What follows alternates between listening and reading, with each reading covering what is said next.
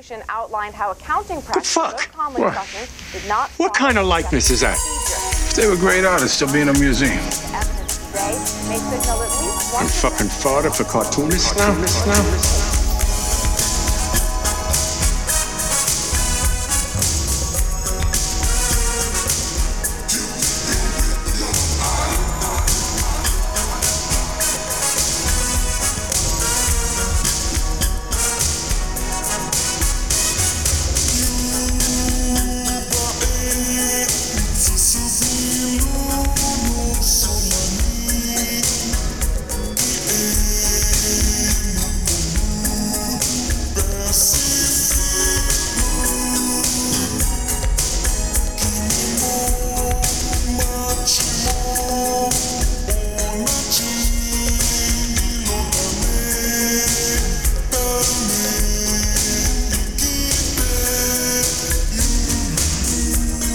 Welcome to another episode of Gutter Boys.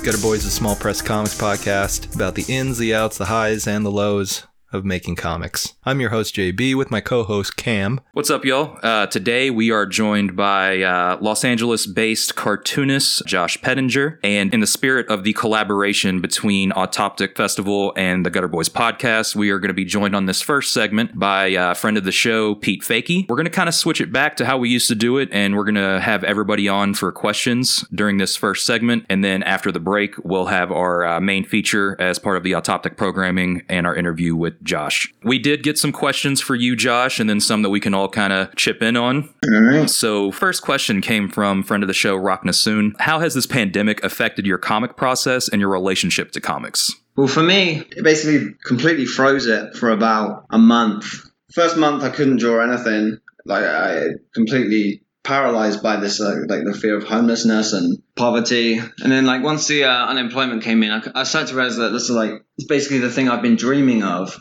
for, apart from, it sounds terrible because of all the death and destruction and everything, but I had time for the first time. I wasn't trying to fit in an hour between sleep and a double. I was working in restaurants before this. And so, yeah, I was like super productive for maybe the last 2 months. And then when I moved to Los Angeles recently, and maybe just under a month ago, I haven't been able to draw anything again. I've been animating, but that feels so low stakes compared to comics, because that's not what I've been pursuing for all these years. So yeah, I'm kind of still doing creative things right now, but I'm basically back to square one again with comics. The thought of like putting pen to paper is just, it's not going to happen. Yeah, I'm kind of, I'm getting ready to move, and I'm just moving across town, but it's like throwing my process up too, just the idea of moving. I kind of was a mental like, burden moving. Yeah, for sure. I was just laughing when you said it's what you've been dreaming of, because I was joking for a long time about just like waiting for the day where I can finally fucking get fired and get unemployment and just draw comics for a while before I gotta look for another job. Which didn't really happen for me. I've been working through it the whole time, but oh damn. Yeah, I feel like the big thing it's done for me is I'm not making any money on comics this year, and so I'm not buying as many comics, and I'm not reading as many comics, and that's been a bummer. Oh, I've found like I can't read comics while I'm making comics, so I've definitely been buying more comics and reading more comics. Yeah, so, I mean, the beginning of the pandemic, I didn't get unemployment until, 6 weeks into the pandemic. But to be honest, I should have been working a lot more earlier on. But kind of like you, Josh, I was also just like too stressed to work. I did actually end up writing a whole comic, and I'm actually in the process of working on that. So my relationship to them, I have been reading a lot more comics. When I started getting unemployment, that extra stimulus boost, I tried to support the creators that I liked, and I would go to the local shop here and try to pretty much get everything that Fana and Drawn and Quarterly put out, because that's what they carry mainly. And then I would order from people online to try and, I'm getting all this free money. So if I can buy a $10 comic, anything I can do to help somebody else out that's in the scene. But as far as like my relationship to them, I've been, happy that I've been able to read a lot more lately. But, I'm still just as passionate about them. It kind of sucks because without shows, it kind of feels like it's directionless in a way, because that kind of kept me on a schedule. But, you know, at the end of the day, I think my unemployment runs out in the very end of October. So I will be able to, quote unquote, get paid to work on this book, which will be pretty exciting. So not really much difference over here outside of the volume of what I've been able to read. Yeah, I'm staying passionate too. I laugh every time I'm listening to an episode and JB's talking about how comics don't matter and all this, because I'm like, in my head, I'm always like, comics are the only thing that matters. And I think that's the balance of the show is I think they matter and JB doesn't, which is two very valid viewpoints to have. We're both right. So, yeah. Does it matter? Doesn't it matter? What about you, JB? What was the question again? How has the pandemic affected your comic process and your relationship to comics? Well, not a whole lot, actually, now that I think about it. I mean, like I got You had to start doing a lot more freelance stuff, right? Yeah. Well, I mean, I got fired in March, like mid-March. No, early March, right when the pandemic was starting to pick up. So that was unfortunate. But it actually ended up being for the better because, you know, like you all were talking, getting unemployment and then also just getting to work constantly at home on, you know, cartoons and whatever has been pretty nice. But in terms of like my engagement with comics, it hasn't really changed because, I mean, I think we all know that we don't go out much as a result of making comics. It is a very solitary, long process.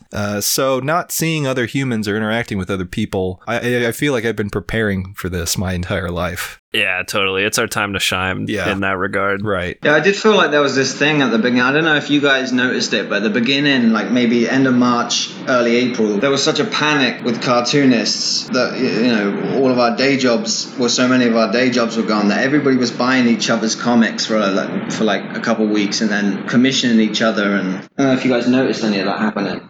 No, for sure. Yeah. And that's, you know, kind of why I still like I've bought more comics this year than ever. And I think that's just partly due to the fact that I have way more income than I'm used to having. And also just like a need to, you know, not every, like, you know, like you, Pete, you know, you didn't have the luxury of getting unemployment. So anything I can do, you know, to help support anybody with comics. There's a lot of comics that I feel like I normally wouldn't have bought if I was working for my money. Not that I'm not working, but, you know, you get what I'm saying, right? Like, I feel IRS, we're not actually working. Keep that in mind. Yeah. So I feel like, you know, I had all this like money that I wasn't used to having. So if I can buy, you know, like I said, if I could support, you know, artists that I normally wouldn't, not that I wouldn't support them, but I didn't have the financial means to, you know, possibly pick up a comic from them, you know, I'm happy to pass out that money if I can. Well, I can vouch for you too. I think you were like one of the first or second orders on my new book this year. So, hell yeah. Well, with yours, you know, I would have supported you. Yeah, for sure. I still got to get that. Actually, I'm the loser here because I haven't even bought that yet. I got some cool promo stuff coming up, so it's kind of dumb. I keep telling people to like wait for the promo. So I'm like prolonging my sales that I really need, but I do have some cool shit coming up. Hell yeah. Alrighty. So the next question, we got a couple for Josh here. The next question comes from friend of the show, Alex Knoll. Is everybody a friend of the show now? Let's see. Fuck all of them. Alrighty.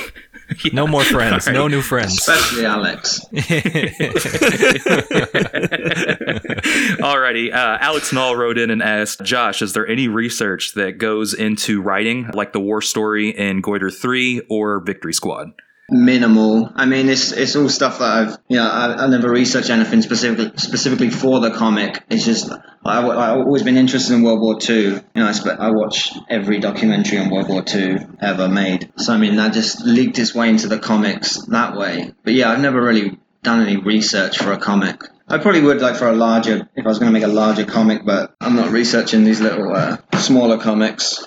Hell yeah. Alrighty. So the next question came from Evan Salazar, who you actually just recently put out a mini comic with, Wimp Digest. But Evan asked, why does he hate Whiteout so much? There's something that's diagnosable here, but if I'm working on a page, I put a tiny bit of whiteout on. It's so hard for me to move to the next page. It's like the whole thing is ruined, tainted. I don't know. There's something I need to figure out, but I just want this perfect page that I've made from start to finish and there's no errors on it. I'm like that in every aspect of life, like with tidiness and things like that. Maybe it's like some form of OCD, I don't know, but I can't do whiteout. Start the page again. I redraw it.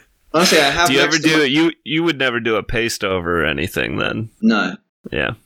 So- I've gotten better at it. Definitely the last comic I made, there's a lot of whiteout in it, but with Interesting. I mean, I have next to my desk, I'll have like 5 of exactly the same pages, drawn exactly the same, and I'll be using a ruler to make sure everything's exactly where it was. Yeah, that is it's OCD. terrible, You but- just described regular OCD. Yeah, I think so. I don't like saying it because I'm not diagnosed. It's like, No, I think, well, why don't you just get a large format printer and you can do your pencils and then you can just print those out anytime you make a mistake instead of redrawing them by hand every time.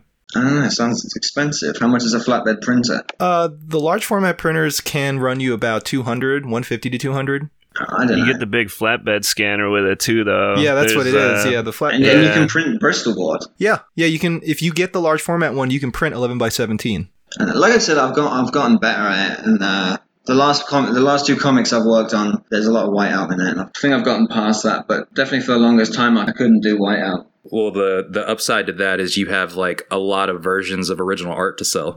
Yeah, I'm pretty sure I've accidentally sent people the wrong ones before. Ones that aren't in the comic. That makes it even sure more I've done valuable. that. Yeah, maybe. Hell yeah. That's also just so much drawing too. You get consistent that way. I used to do that with my thumbnails. I would just go straight to ink, and then if I messed it up, I'd just start over, just figuring, if you do it over and over again, you'll get it right. Wow. Well, the way I used to do it is even worse. Say I was on the 5th page and I made a mistake on the 5th page. It was all tainted Oh, you start the before whole then. comic So over? Yeah, I've done that. I think with what? Goya Wait, 2, whoa, whoa. God. No, with wait, Goya why, 2, I did that about 3 times. Yeah, wait, why did you have to do the previous pages again? tainted. I don't know. Because the next one was messed up, man. The flow of the work was gone. I don't know. Yeah, but I mean, I've gotten past that for sure. I'm definitely not at that level anymore. Yeah. Wow. Hell yeah. It's astounding that you've gotten as much work done as you Yeah. have. I can't Yeah, basically. imagine how much time you That's spent wild. drawing. Well- like 5 issues in 2 years. Well, no, I put out Goita 1 in 2014, and I put out Goita 2 in 2018. Oh, okay. So that's what. I There was see, 4 years okay. of that basically. Yeah, okay. But then Goiter 2 through 5 is all 2018 to 2020. So Yeah. yeah, you sped up the process for sure. That's awesome. So next question came from Instagram user SadBoyAngryMan. Josh, what got you into animation? For a little bit of background context, Josh, you have been posting little animation videos that you've been making recently on Instagram. Yeah. Just The Simpsons. Like originally, that was just like basically like I wanted to make cartoons since I went to school for animation too. So it's just like an obsession with The Simpsons growing up. That and like Beavis and Butthead, things like that. Is that a thing? I feel like as popular as The Simpsons are in the US, I feel like they're even more popular in the UK. Well, in the UK, there's like 4 television channels. Right. Well, you have like cable, but I mean, growing up, we didn't have cable. So The Simpsons is shown, there'll be like 2 episodes in the morning, 2 episodes in the afternoon, 2 episodes in the evening. So it's just, Wow. It's like that and Friends are the 2 things that you just watch multiple times a day. Interesting. Okay. Yeah, we have no Seinfeld, just Friends and The Simpsons. All programming is just Friends. And The Simpsons. No news. I mean, I'm not exaggerating. It'll be like a Friends marathon in the morning, and then there'll be a Simpsons marathon. Does UPN own the UK? I don't understand. What, Is UPN even a network anymore? yeah, Did you guys have King of the Hill or anything? What you listening to, son? I don't think you like it. Well, why not? I like this new generation of music. You're looking at the real deal now. Gonna kick your sorry ass out on the street. That what you got? You used to think you owned the street. Well, pack your bags and your ass is dead meat. Victory is sweet. Bring it on. Here's your receipt. Bring it on. What you gonna do about it? Bring it on. Is that what you got? Bring it on. And what you gonna do about it? Bring it on. Gonna kick your sorry ass, so what you gonna do? It's all toilet sounds. Let me tell you, Bobby, there's nothing funny about these sounds. What that person on your tape has is a medical disorder. Yeah, we had King of the Hill, I think like maybe once a week they would show sure. King of the Hill. That was always blocked together with The Oh. Simpsons here. I have very vivid memories of an hour at King of the Hill and then an hour at The Simpsons before dinner every night. But I'm sure it's probably so expensive to buy an American Sure. show for syndication over in the UK. So they just have to milk it as much as they can when they do buy a show. Right, yeah. Adds up. Alrighty, next question is from Michael Sweater. Michael wants to know, do you think Netflix optioning things is what pushed SPX brand comics back towards cohesive narratives and away from the absolute flood of illegible, risographed poetry of the last decade? Yes. Moving on. No, who wants to answer that one first? Yeah, who wants to tackle that first? Well, in my experience, I'll say this. I have been doing shows since 2014, I think. So I may have missed, the front half of that. I think I know the material that you're talking about, but I mean, I don't think that Netflix, I think that there's two different types of people that make comics. I think that there are the people that make comics that they just want to pitch to Netflix, pretty much storyboarding, a miniseries or a movie. And I think there are people like us who just love making comics, and we don't really do anything that's, motivated or driven by a Netflix option. If it happens, cool. But I really do think that there is a type of artist that leans into that, and, or not necessarily artists, a writer and an artist, whoever it may be. But I really don't I still think that there's a strong, art comics scene. I still see a lot of that stuff, and I enjoy some of that stuff. I think that, I enjoy, comics with narratives, and I also enjoy, abstract comics, that are just interesting to look at. But I don't really think that Netflix, in my opinion, has pushed comics in any way. I just think there's just individuals that ttry to use comics to get to Netflix. Yeah, I think I agree with that. I think also kind of what's in fashion is always going to ebb and flow. And, a lot of that probably has to do with who's publishing what, how visible those publishers are. So I would imagine what he's responding to is seeing more narrative work coming out of bigger publishers, I would guess. I think there may be... Do you think it's just the publishers are just publishing things that they think can go to... Instead of artists making things more that they think can go to Netflix, the publishers are like grabbing the things that they think they can option later. Yeah, that could be. Yeah. I mean, I think also a that lot is of the case. times for something to get optioned, it's most of the time it's pretty good. Publishers are also just looking for good stuff. I think most of the larger direct-to-market publishers are the ones who approach comics in that way, who think about a comic pitch or something that they're going to publish as something that could easily be optioned. And even now, you have a lot of publishers that have their own department that's responsible for doing just that. That takes books that they're publishing or about to publish and then starts sending those out to producers and, different people in Hollywood or whatever to option it and hopefully sell it to make it into a show. Which is honestly probably becoming more important to do as a publisher. I mean, we're just talking about Fantagraphics changing their logo before we got on mic, and part of the thing that they're saying with changing their logo is that they're dropping the books from the Fantagraphics name. So they're just Fantagraphics now. They're not Fantagraphics books, Yeah, who wants books? Yeah, right. One thing I want to say too, I think it's possible that artists are leaning more narrative now than maybe a little more experimental, but there's a lot of talk about the sort of prestige era of TV that we're in. So I could see something where just like the environment that we're in as creators is like very heavily saturated with narrative forward work. And, you don't make work in a vacuum. So that stuff rubs off on you one way or another. I know I went from being like a weirdo experimental guy into trying to work more narratively, but I feel like that's also just me like growing up a little bit. Yeah, I'm in the same boat, with this new stuff that I'm working on right now. I was always like, my work before, I feel like it was always really short and really, it had a narrative, but it wasn't anything that was necessarily strong. It was kind of just little glimpses into, a person's life for a few pages. And with this new stuff, I'm trying to put more writing and dialogue into it, as well as, making sure that the comic flows well from a visual standpoint. But I do think that's just strengthening your chops and you're able to tackle a bigger project that has more of a narrative. Yeah, I think some of that is also just when you're younger, you think, I'm going to reinvent the medium. I'm going to come in, I'm going to change everything. But then as you get older, you maybe appreciate just what the medium already is and try and fit yourself into that. Yeah. Yeah, I think that's spot on. Yep, exactly. Yeah. Yep. I was going to say, I fit that narrative as well. Totally. I mean, also, there's still plenty of people that do non-narrative Riso stuff. Yeah, that's what I'm saying. Like, I didn't see any kind of like drop off in that, really. Yeah, same. Yeah, for sure. I mean, you go to any small press show, at least here in Chicago, or any Zine Fest, you're still going to see tons of that. Yeah. Yeah, and poetry comics are fucking cool sometimes, so I don't know what the beef is. Well, and I mean, like, and you look at something, you know, I don't know if, like, you know, the poetry aspect of that question, maybe I haven't seen that material. I just assumed it was like art comics, you know, like Riso printed comics that don't really focus on, they kind of just break that traditional rule of being a comic, you know, so I don't know. I didn't really see any kind of poetry stuff. Not to say it didn't happen, because like I said, I've only been doing shows for like the last half of the decade. There are a few people that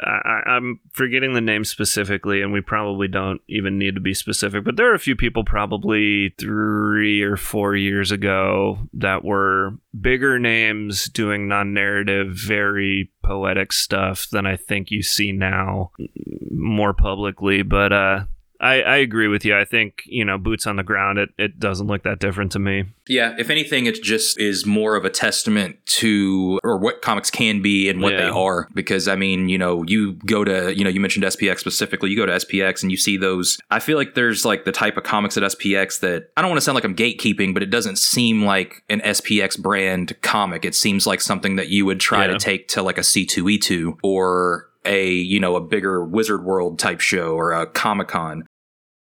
Yeah, you start to see a lot of fan art over there too. I'm not really sure what the SPX brand even is. Yeah, so it's, you know, I feel like it's a really big show that is just comics focused as opposed to, you know, other media like TV and movies and video games and so forth. Right, fucking toys and shit. Yeah, and I mean, I would say that a lot of the newer faces that I see at these shows are usually the ones that are doing narrative stuff anyway. Yeah. And, you know, kind of going back to what we were talking about before, how, like, you know, you eventually grow as an artist to be able to tackle something with more of a narrative. It almost seems like there's a lot of younger people that are also just coming in doing long ass books that I see at SPX as well. So, you know, long ass books, long books. I wonder if he's, I wonder if he's talking about like Paper Rodeo stuff being like SPX brand, because they were kind of that East Coast weirdo thing for a while. Yeah, maybe. I mean, that would be a little ahead of our time.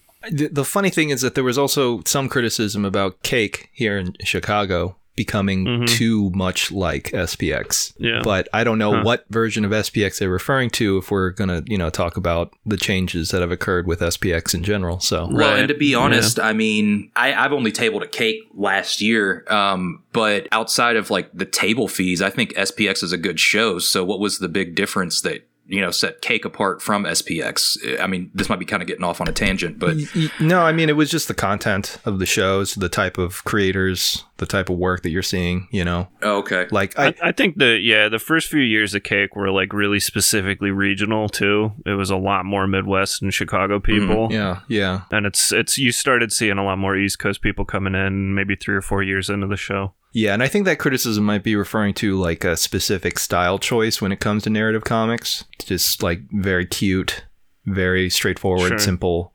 Sure. Yeah, I don't know. Something else too that occurred to me in talking about Paper Rodeo is doing weird shit like that well is really, really, really hard. And so I think sometimes part of the reason that you don't see as much weird stuff like that would be, you know, either people aren't doing it well, so people aren't talking about it, or there's always just sort of like a lightning in the bottle moment when it does happen. And, you know, you can't really manufacture that. Yeah. Anyway, Michael, don't ask us a question ever again. You're now banned from asking any question of any kind.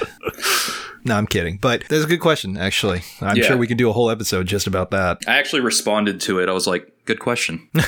Yeah, he knows now. All right.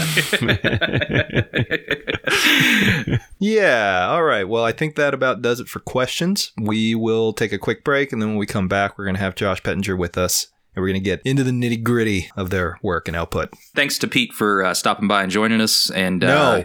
After this episode, make sure to check out the Autoptic 2020 programming that will be uploaded, honestly, the same day this is up. Yeah, thanks, Pete. Yeah, good to be back. All right, you know where the door is. Get out. Okay. All right. All right.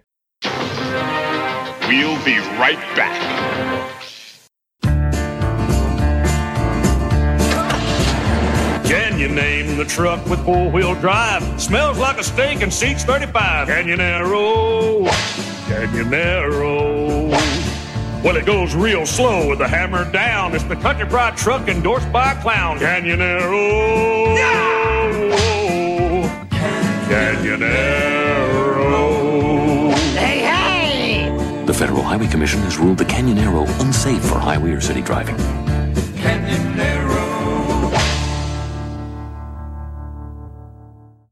Mr. Surfer, have you ever considered propane as an alternative energy source for that board of yours? With a little retooling, I could get it to work. Tell you what I'm going to do. Being that you're my neighbor and I like you, I'm going to give you the new neighbor discount and a free t-shirt. So what do you say? Take a ride on the Cosmic Tide on an all-new Silver Surfer next as Fox Kids Heads for the Hills continues. Just think, with repeat business like that, I could eventually be supplying propane galaxy-wide. Now, back to our program.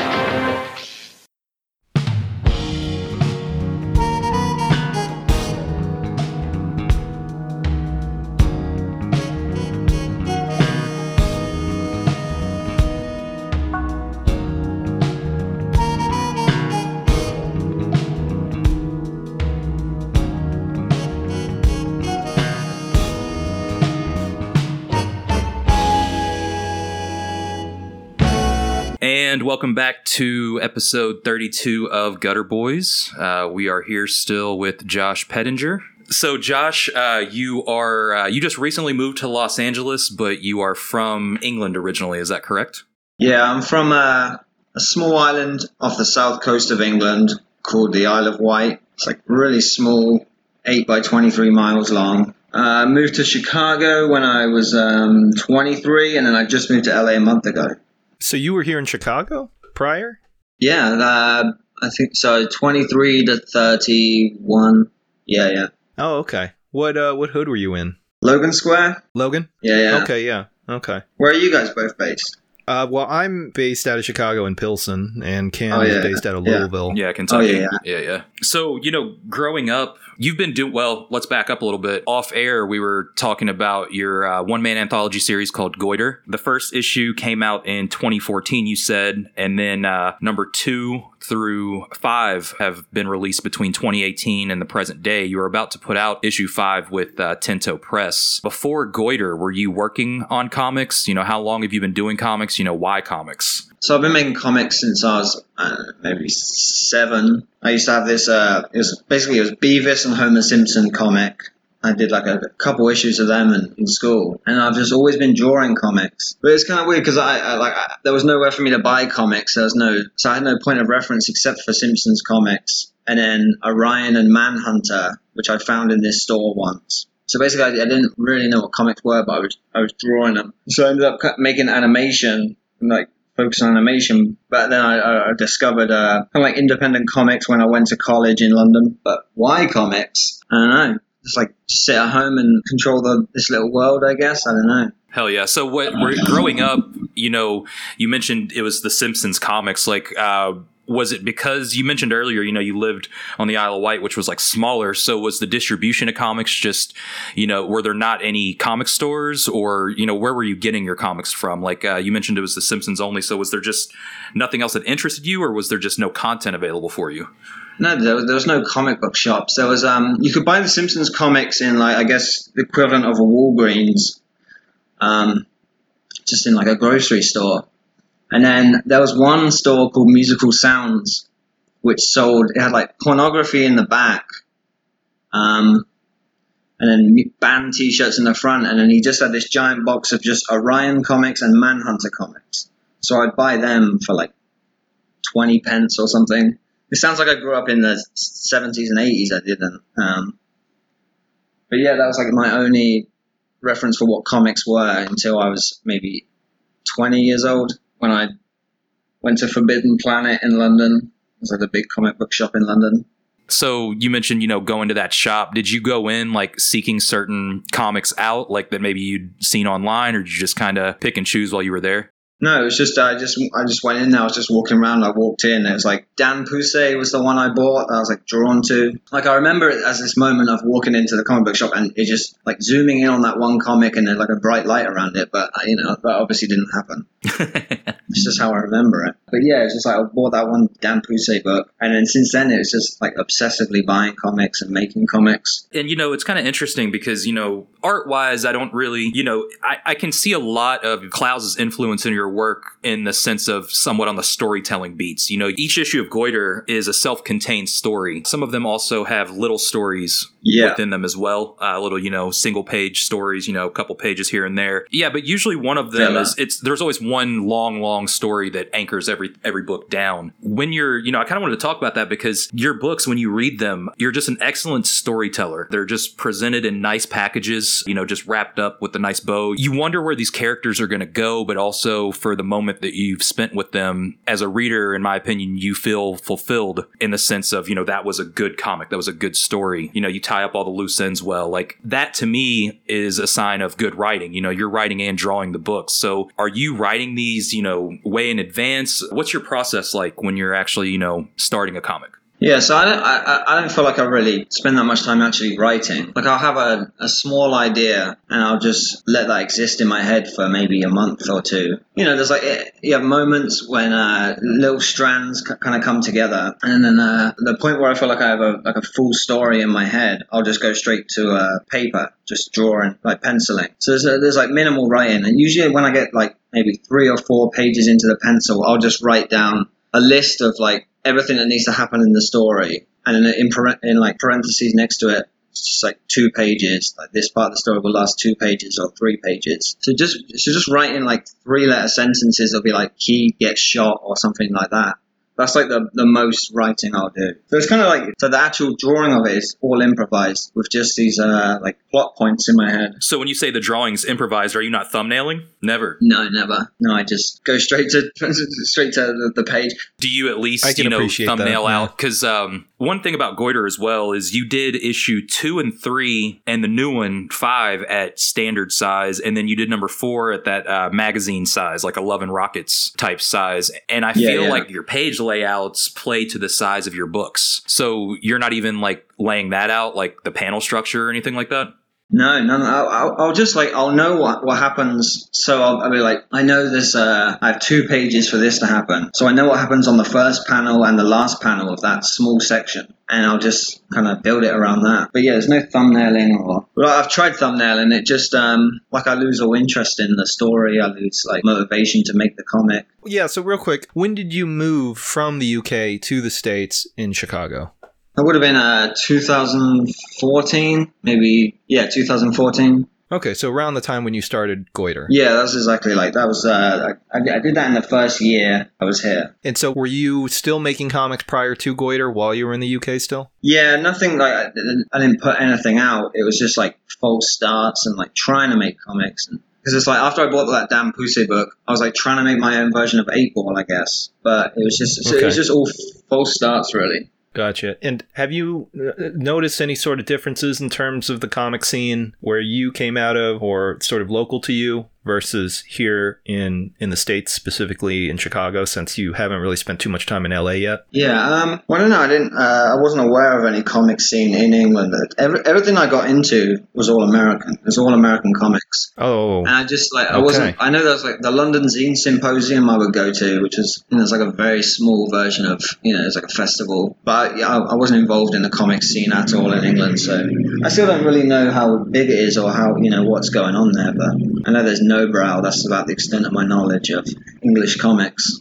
Right. And Nobrow kind of went under fire for... It was the fact that I think the owner is like a trust fund kid, and they were paying really low amounts to nothing at all sometimes. Right, his father's a billionaire, something right? like that. Something like that. I think so, yeah. I think there was also something to do with some former employees there that claimed a, potential racism in the workplace type of deal. Wasn't there something that was like they were seeking out certain publishers and like saying that we can't let them corner the market or something? There was some kind of weird email that was going around. Yeah, I think that was like the owner saying they wanted to crush the competition, basically. You're right. Yeah, something like that. So yeah, good stuff. I mean, I think No Brow does really great job with printing, but I haven't done work for them, but I haven't heard good things. So as far as working from them based off all the stuff that was coming out on Twitter. Yeah, I think they release really nice, well-made books, but in terms of like how they function as a company, it's not so good. Yeah, alrighty. But anyway, sorry. I mean, it's two worlds colliding. It's like the billionaire capitalist and then like completely unprofitable art books. You're right. It's like, if you have those two worlds colliding, it's not going to be fun for anyone. That is a weird move to get into comics, to start a publisher and get into art comics. And that's what I would do if I hit the lottery. When you could just do hundreds of thousands of other things. Yeah. If you're already a billion. Yeah, I don't know. That seems really odd. I mean, it's one thing, Cam, like if you're going to start a publisher, right? If you had the money and the resources, you start a publisher, you're not going to send out an email saying, look, all these other little shit show competition publishers, we need to fucking kill them right now. Right? Like, I don't see that happening. So, I don't know. It just seems like you still have the predatory capitalist attitude, but then you are wanting to invest that into comics, which it doesn't make money. So, what's the get here? Like, am I missing something? I guess maybe with the funds, possibly you could be like, hey, let me try to make comics accessible and we can print tons of copies so everybody can buy them. But the thing is nobody's going to buy them outside of the built-in market that's already there. But, Strange. Josh, I did actually have a question. We were talking about earlier the format of your issue. Goiter 5, which is your new comic that's about to come out, is actually going to be published by Tinto Press. Yeah. The other issues of Goiter were all self-published. Now, you did return to the standard comic book size for number 5 after doing that magazine size issue for 4. Was that just something experimental? Do you like working at the standard size better? This is like me getting too big for my boots, I think. I think I drew maybe a third of the issue, like standard comic book size. And then I think I had like a real block on that comic. As I went and went back and redrew it at a different size, just changing the size just kind of reset my brain on that story. So yeah, that's basically the only reason that was a different size. Well, and I actually reread everything today. Oh, cool. Yeah, issue 3, you actually wrote in the back, a little bit of a blurb about yourself. Yeah. An interesting quote that I actually took from that. You wrote that something along the lines of the comics are not autobiographical, but they are. Yeah.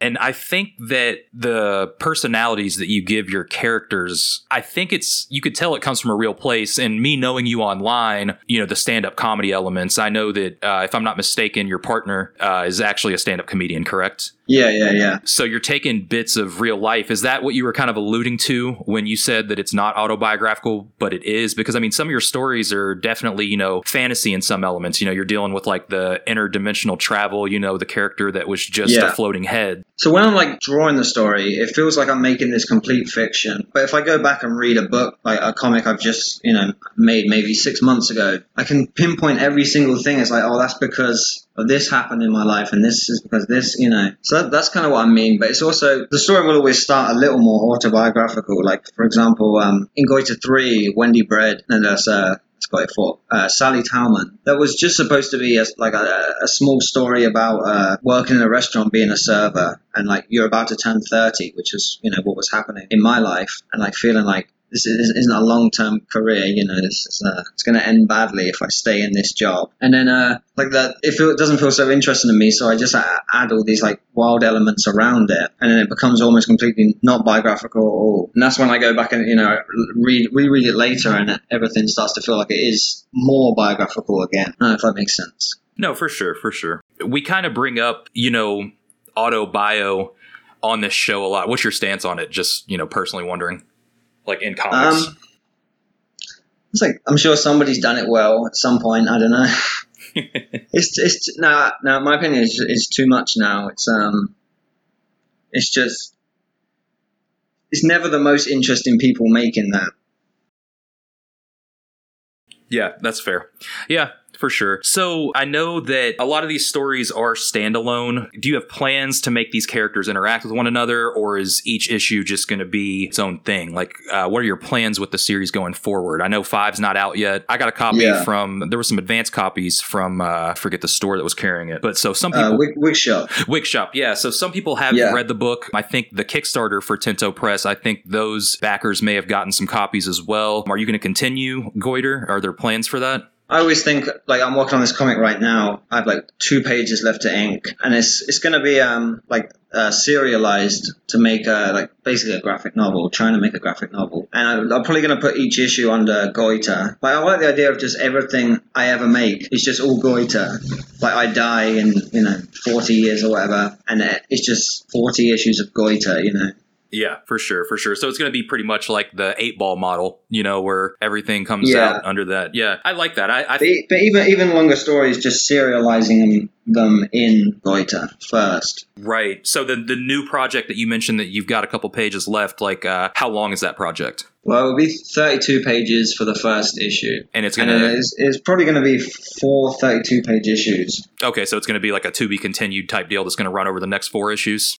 Yeah, okay. But I'm not sure about that even, because again, I like the idea of Goiter being self-contained, like you were saying earlier. So it's I'm debating that which one's more important to me, is just everything being under one name, or keeping Goiter as this certain thing that is just small self-contained stories. For sure, yeah, and I was doing that for a while. Like, I planned on doing everything under a book called Vacation, and I did 2 issues. I'm going to do another issue, but my last book was called 20, and I just didn't feel that it had the same vibe that I wanted to go for, so I ended up changing the title, but almost regrettably so. But, I feel your conflict there. Speaking of Goiter, where did that name come from? I don't know do you guys know, like, Chris Morris, like Brass Eye in The Day to Day? It's it's a British comedy show. It's just like on the special features, these 2 guys, Adam and Joe, like British comedians, did a parody of that show on the special features, and they called it Goiter instead of Jam. So it's just taken off of that. Oh, okay. Yeah, I just like the name. But the only thing I kind of hate that name now is if I try and Google myself. Like, I have real body horror problems. Like, just looking at a Goiter will make me feel sick. God. So I can't Google myself and read reviews. Yeah, I haven't heard of that show. I'm gonna have to check that out. Yeah, it's good. Jam. You mentioned, you moved straight to Chicago from England. Chicago, we talk about it on here. JB's based there. Arguably has the best comic scene in America right now. Yeah, probably. So when you relocated here, did you have any experiences in the scene? What was that like for you? Because you went from, kind of growing up in a place that didn't have comics to possibly one of the meccas of, independent comics. That was like kind of deciding factors of me going all in on comics. The fact that there was a comic scene there. But my experience of it was basically just like drinking draws with Alex Knoll, like meeting some people through him. But yeah, I wasn't that active in the scene. I'm not that sociable really. Like I knew like a lot of the people making comics there, but not that close. But there's some like great stuff there. I mean, I never like tabled at Cake or anything or Zine Fest.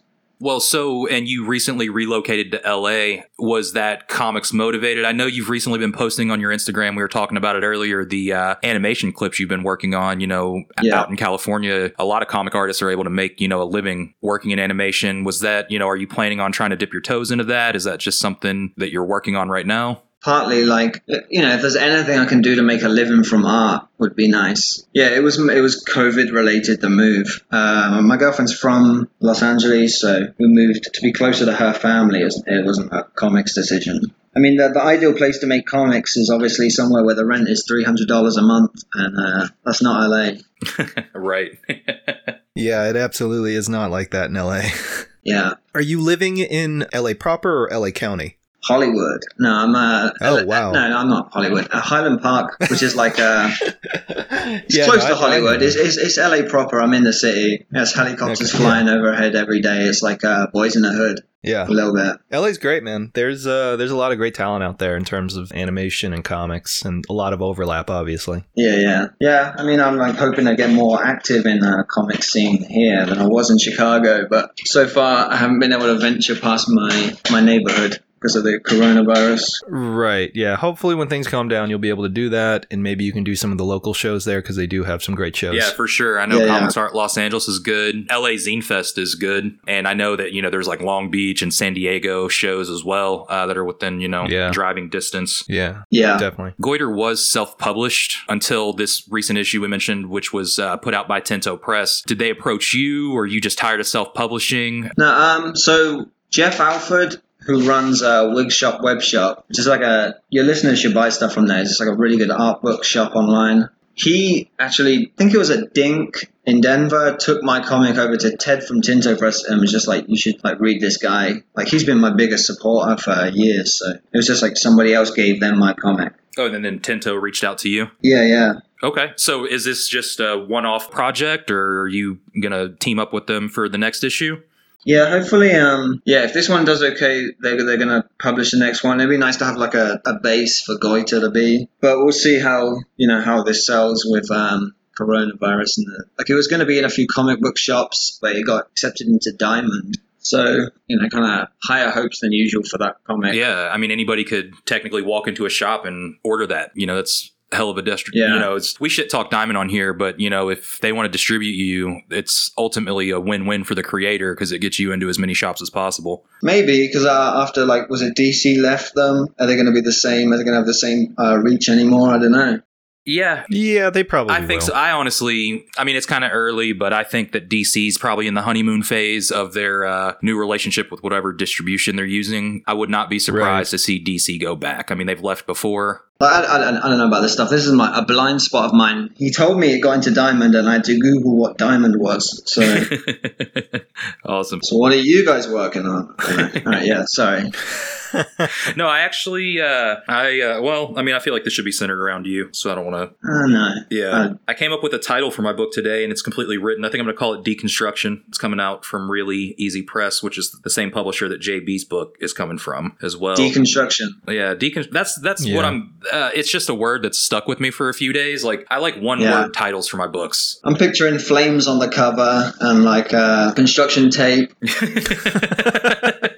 A hard hat. Yeah. A foreman maybe somewhere.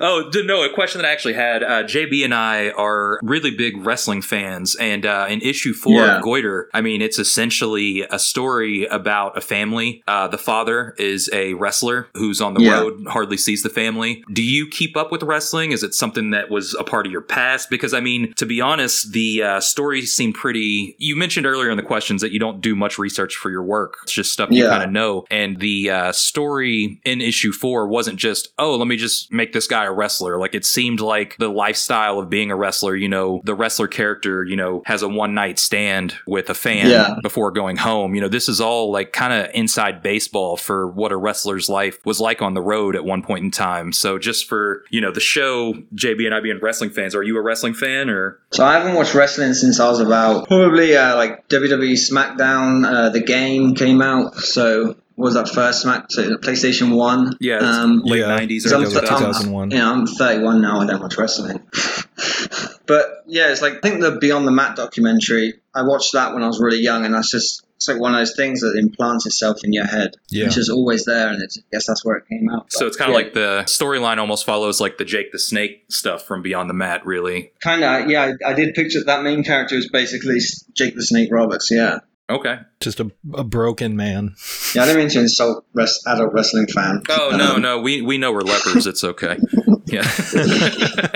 Well, you all had World of Sport, right? That was airing on TV I don't know, when was that? The 70s and 80s? Oh, is that like Giant Haystacks? Yes. Yeah, I know. There was a bunch of different wrestlers there. But yeah. That's all I know is Giant Haystacks. It's kind of a punchline in England. Yeah.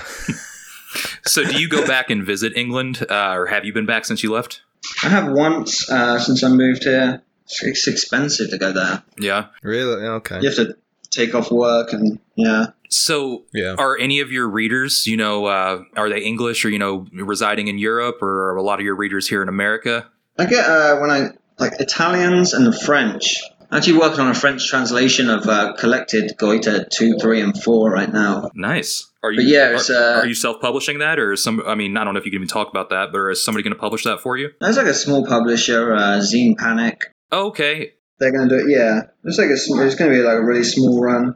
But I'm just hand lettering the whole thing right now. It's kind of a nightmare, actually. But you have to Photoshop it into the speech bubbles, which is, French is much longer than English, so... Well, and that's something that I don't think we've ever actually covered on the show, is translating your work into another language. So did the publisher translate that for you, or did you have to do that yourself? No, they translated it and sent it to me, and I'm just... So apparently in France, like I wanted to just use make a font of my handwriting, but apparently in France they're real puritanical about that. Yeah, and rightfully so, but yes, I have to hand letter this whole thing. Yeah, and I think France actually is like the only place where comics are considered high art still. Yeah. So that makes sense that they would want you to hand letter that material. Yeah. More of a purist culture there, it seems. It seems like there's a really big respect for comics there, which is the dream. If only America was like that, but Yeah, that was one of the things, just before I got really into comics, I went to Angoulême, not during the festival, but they have a big museum there, like original Crumb and Klaus and Chris Ware, and there's like some Paul Hornshamir. That was like one of the big introductions to comics for me, was seeing the original art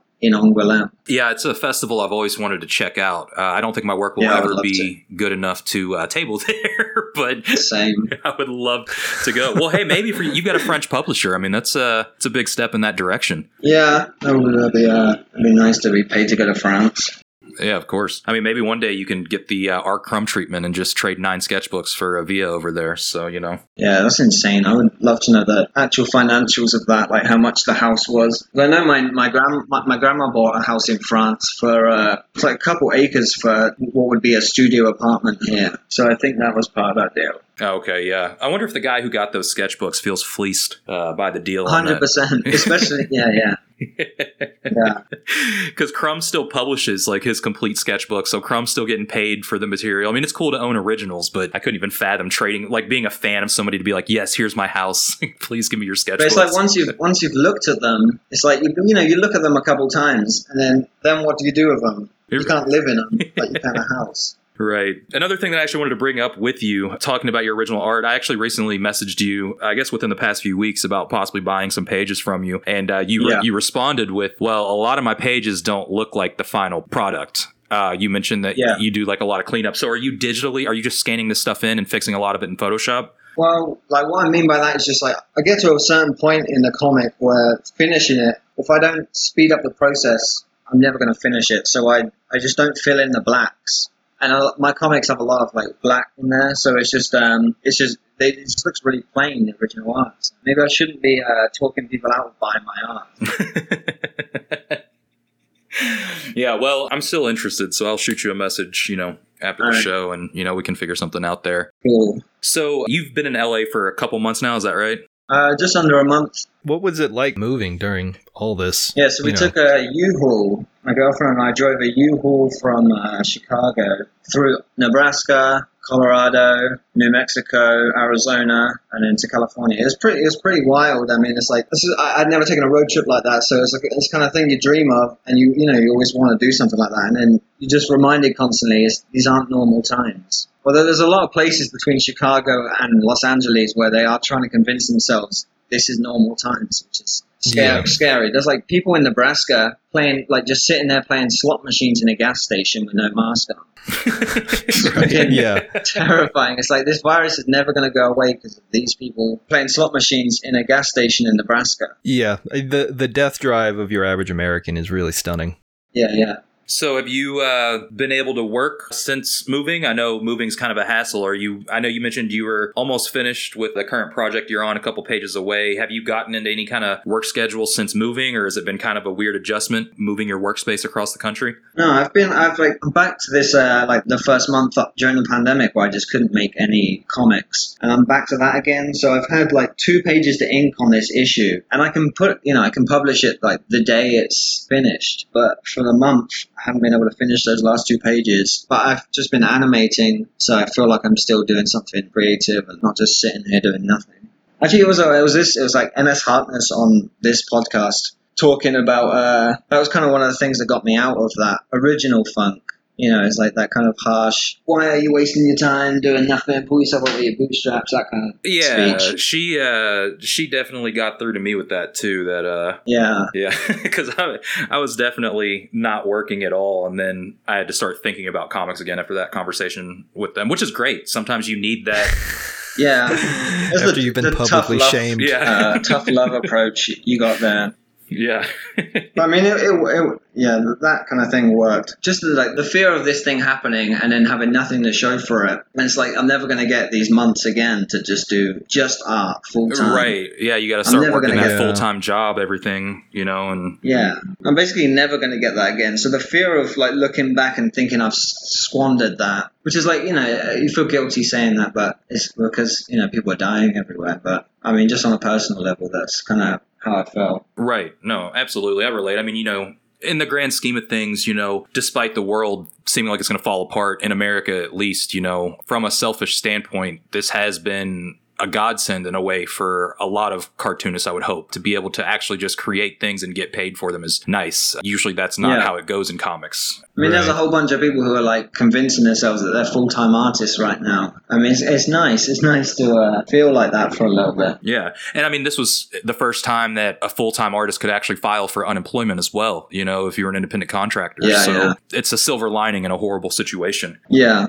A lot of your work, though, you know, we're talking about your move to LA. A lot of your work, I could tell the buildings and whatnot look just like Chicago. Yeah. Are you planning on keeping that in the books? Like, I'm not going to say that your stories are set in Chicago, but it looks like Chicago. If you walk the streets in the neighborhoods of Chicago, a lot of the housing and so forth looks like that. Are you planning on...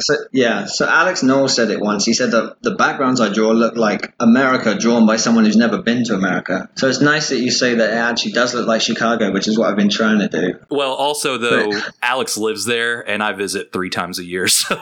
Oh, yeah. But it looks like Chicago to me. Like, what I see in Chicago, that's what it looks like. I mean, I've just gone, it's the flatness of Chicago lends itself to cartooning. Mm-hmm. Everything you can do with just a single ruler, you know, you can line everything up. With LA, it's a bit difficult drawing. Just drawing a hill, actually, has been difficult for me. But yeah, it's hard to, like, see the palm trees everywhere and, like, all these, like, this cool architecture and not want to draw it. So probably, you know, will seep in there. But, I mean, the comic I'm working on at the moment is set in a giant Amazon warehouse 200 years from now. And that's the only thing I'm going to work on comics-wise for the foreseeable future. So, you know, I'm not drawing LA right now.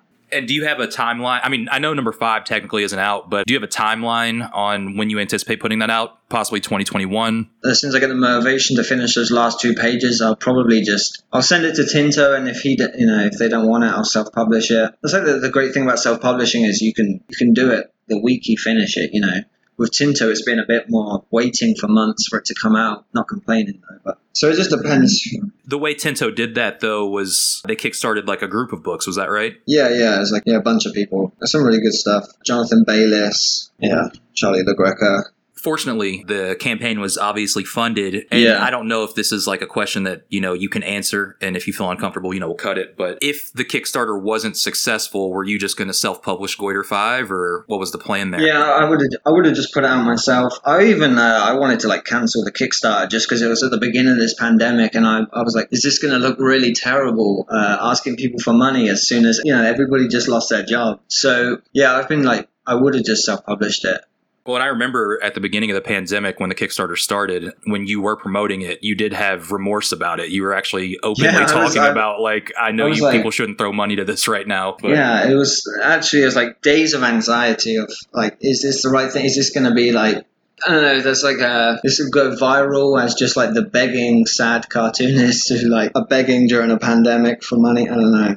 That was the fear, but it turned out people were, like, really supportive, especially at that beginning. There was like a feeling of, is this the end of comics and the end of small press? And is this the end of, you know, any kind of small independent art? That was like a real fear at the beginning of April. So I think people were really receptive to like supporting small press comics. Mm-hmm. I've never done a Kickstarter for a personal book, but I know people have done it with someone else, you know, putting that together. And it was a Tinto Press, I guess, project, if you will. Did that take pressure off of you because you're like, I don't really have to worry about this? I mean, I know you were promoting it, or did it actually like make you feel like, you know, you had more pressure on you to help them succeed? Does that question make sense? You know, like as far as like it was nice that it was just completely out of my hands. I didn't have to really do anything except post about it every couple of days. There was just the fear of embarrassment of it not, if it reached like $20 after a month, that was really the extent of the worry. But mostly it's just nice to have somebody else do all the work, really, putting your book out.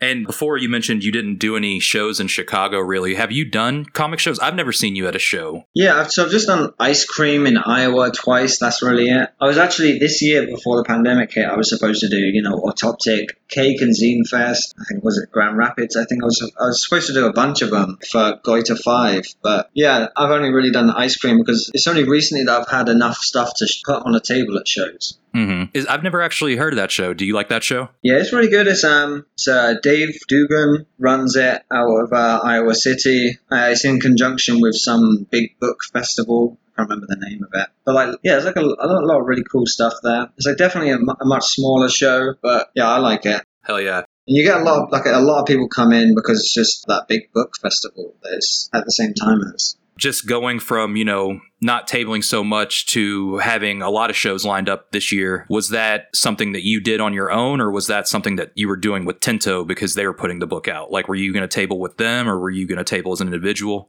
No, it was mostly, for most of them, it was going to be me and Evan Salazar sharing a table. So it was all just like us doing it. Yeah, awesome. Hopefully next year that'll happen so I can finally meet you all in real life. Do you think there's going to be festivals in 2021? I'm thinking 2022. I think 2021 is possible. I don't think it's out of the picture. Yeah, because, they're saying the vaccination should come in the first quarter of next year. So I'm assuming that's what they're saying. I think the trials are actually going on over in England right now, and they're showing some pretty good success from what I've read. Yeah, my mum got a test in the mail. It was like a test that you do, like a pregnancy test where you just do it there and then at home. So they've, how far ahead are they, right? I guess, Right. Yeah, I think it takes like 8 to 12 months for human trials. So we'll know soon enough, I guess. And I don't know if I'd want to do the festivals in 2021 even. Would you be comfortable doing them? I'm going to have to survey the landscape. I think what I'm going to do is the same thing I did this year, apply for every show that I want to do. And then when it comes down to having to send in that table fee, I'll have to assess whether or not I feel safe enough doing a show. Well, a lot of them are just rolling over the people, right? So it's the same people who got into Cake for 2020 are doing 2021, right? Yeah. I believe so, I think. To me, I think that's fair. But also, I also feel like they should possibly open up to newer exhibitors as well, because some people might have a different book in 2021 than they did in 2020. Some people might drop out too. You got to keep that in mind. Yeah, I think so. Yeah, so I'm cool with everybody. From a tabling standpoint, it's exciting to know that I'm going to do TCAF next year. But at the same time, it kind of sucks for those that didn't make the cut in 2020 to just automatically not be able to do shows in 2021. But, there's no right answer, I guess, to that dilemma there, because it would be unfair to everybody that didn't get to do the show. So I don't really know where I'm going with that. Yeah. I don't know. We'll see. I don't know if I'll feel comfortable doing shows in 2021, but it could be a totally different world, who knows? Yeah, I'm going to have to survey everything. I feel like timeline wise, as far as being comfortable, I feel like SPX 2021, because it's always in September, is probably the first show that I feel like might be safe. But yeah, we'll see, because I don't know. I don't know if we'll have enough stop of COVID in the first quarter of the year, and we'll see what happens. But the Spanish flu lasted, a year? Was it long? Was it 2 years? Well, I think the main concern is two things, right? We need a treatment, a reliable treatment, and then we also need vaccine. Yep. If we have both of those things, I will table at any show. Doesn't matter. Yeah, and medical science has come way far in 100 years, so, In the meantime, I will be going to every gas station and playing as many slot machines as I can. That's your right as an American. You should just do it. Exactly. It is my right. My body, my choice. Yeah.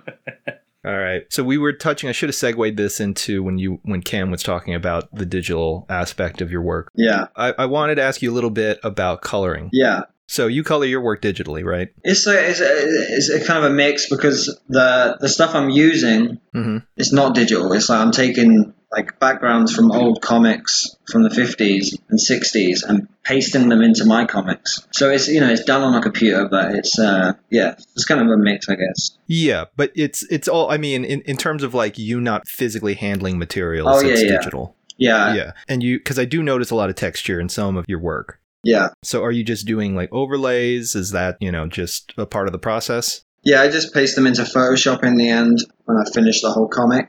Uh-huh. I don't know what. Overlay, it goes under the image. I don't know. Yeah. So, I don't know, okay. technical stuff. So, I mean, like when you have the layers for the colors, right? And then you're using swatches of scanned paper that you're using from other books. Yeah. So are you dropping that right underneath the line work and you're not doing anything beyond that? No, that's it. I just like I'll do it with the lines too. So the lines have have like old paper behind it as well. So even like the black has, but yeah, it's just I'm just pasting it underneath and then that's really it. It's pretty simple. Yeah, I mean, it's effective. It works really well. And, you know, the pages that I've seen using that method, it's, I would say, successful. So good on you. Thank you. I'm trying. Aren't we all? Yeah. Aren't we all? That's pretty much the 2020 slogan. Trying. We are all trying. Yeah, pretty much. So where can people find you online? Like social media, website, Patreon, anything like that? I have a new website, which is goitacomics.com, which costs me $129 a year. So if people could look at it and make it worth paying $129 a year.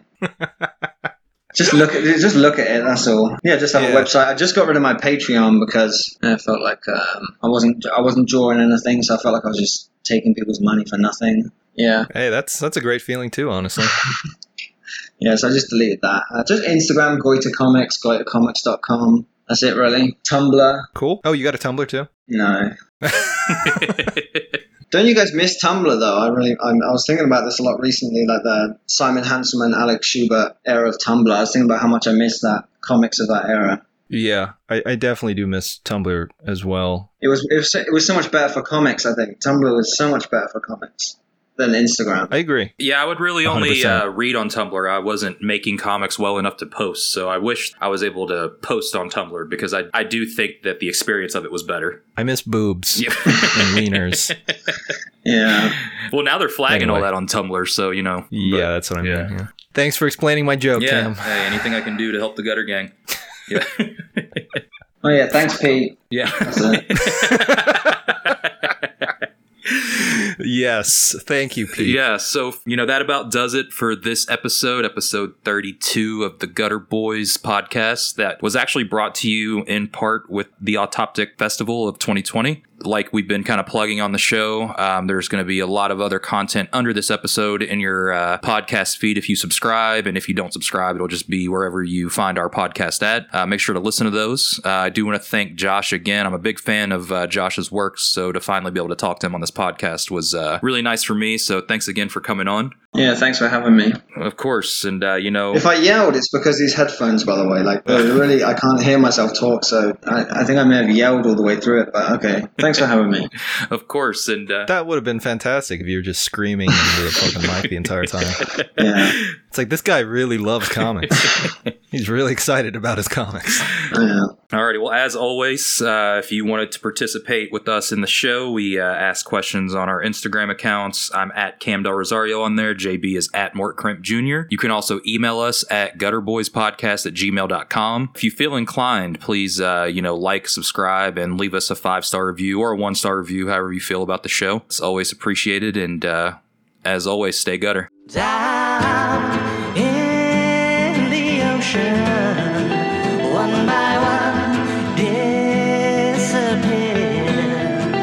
Down in the ocean, one by one, disappear.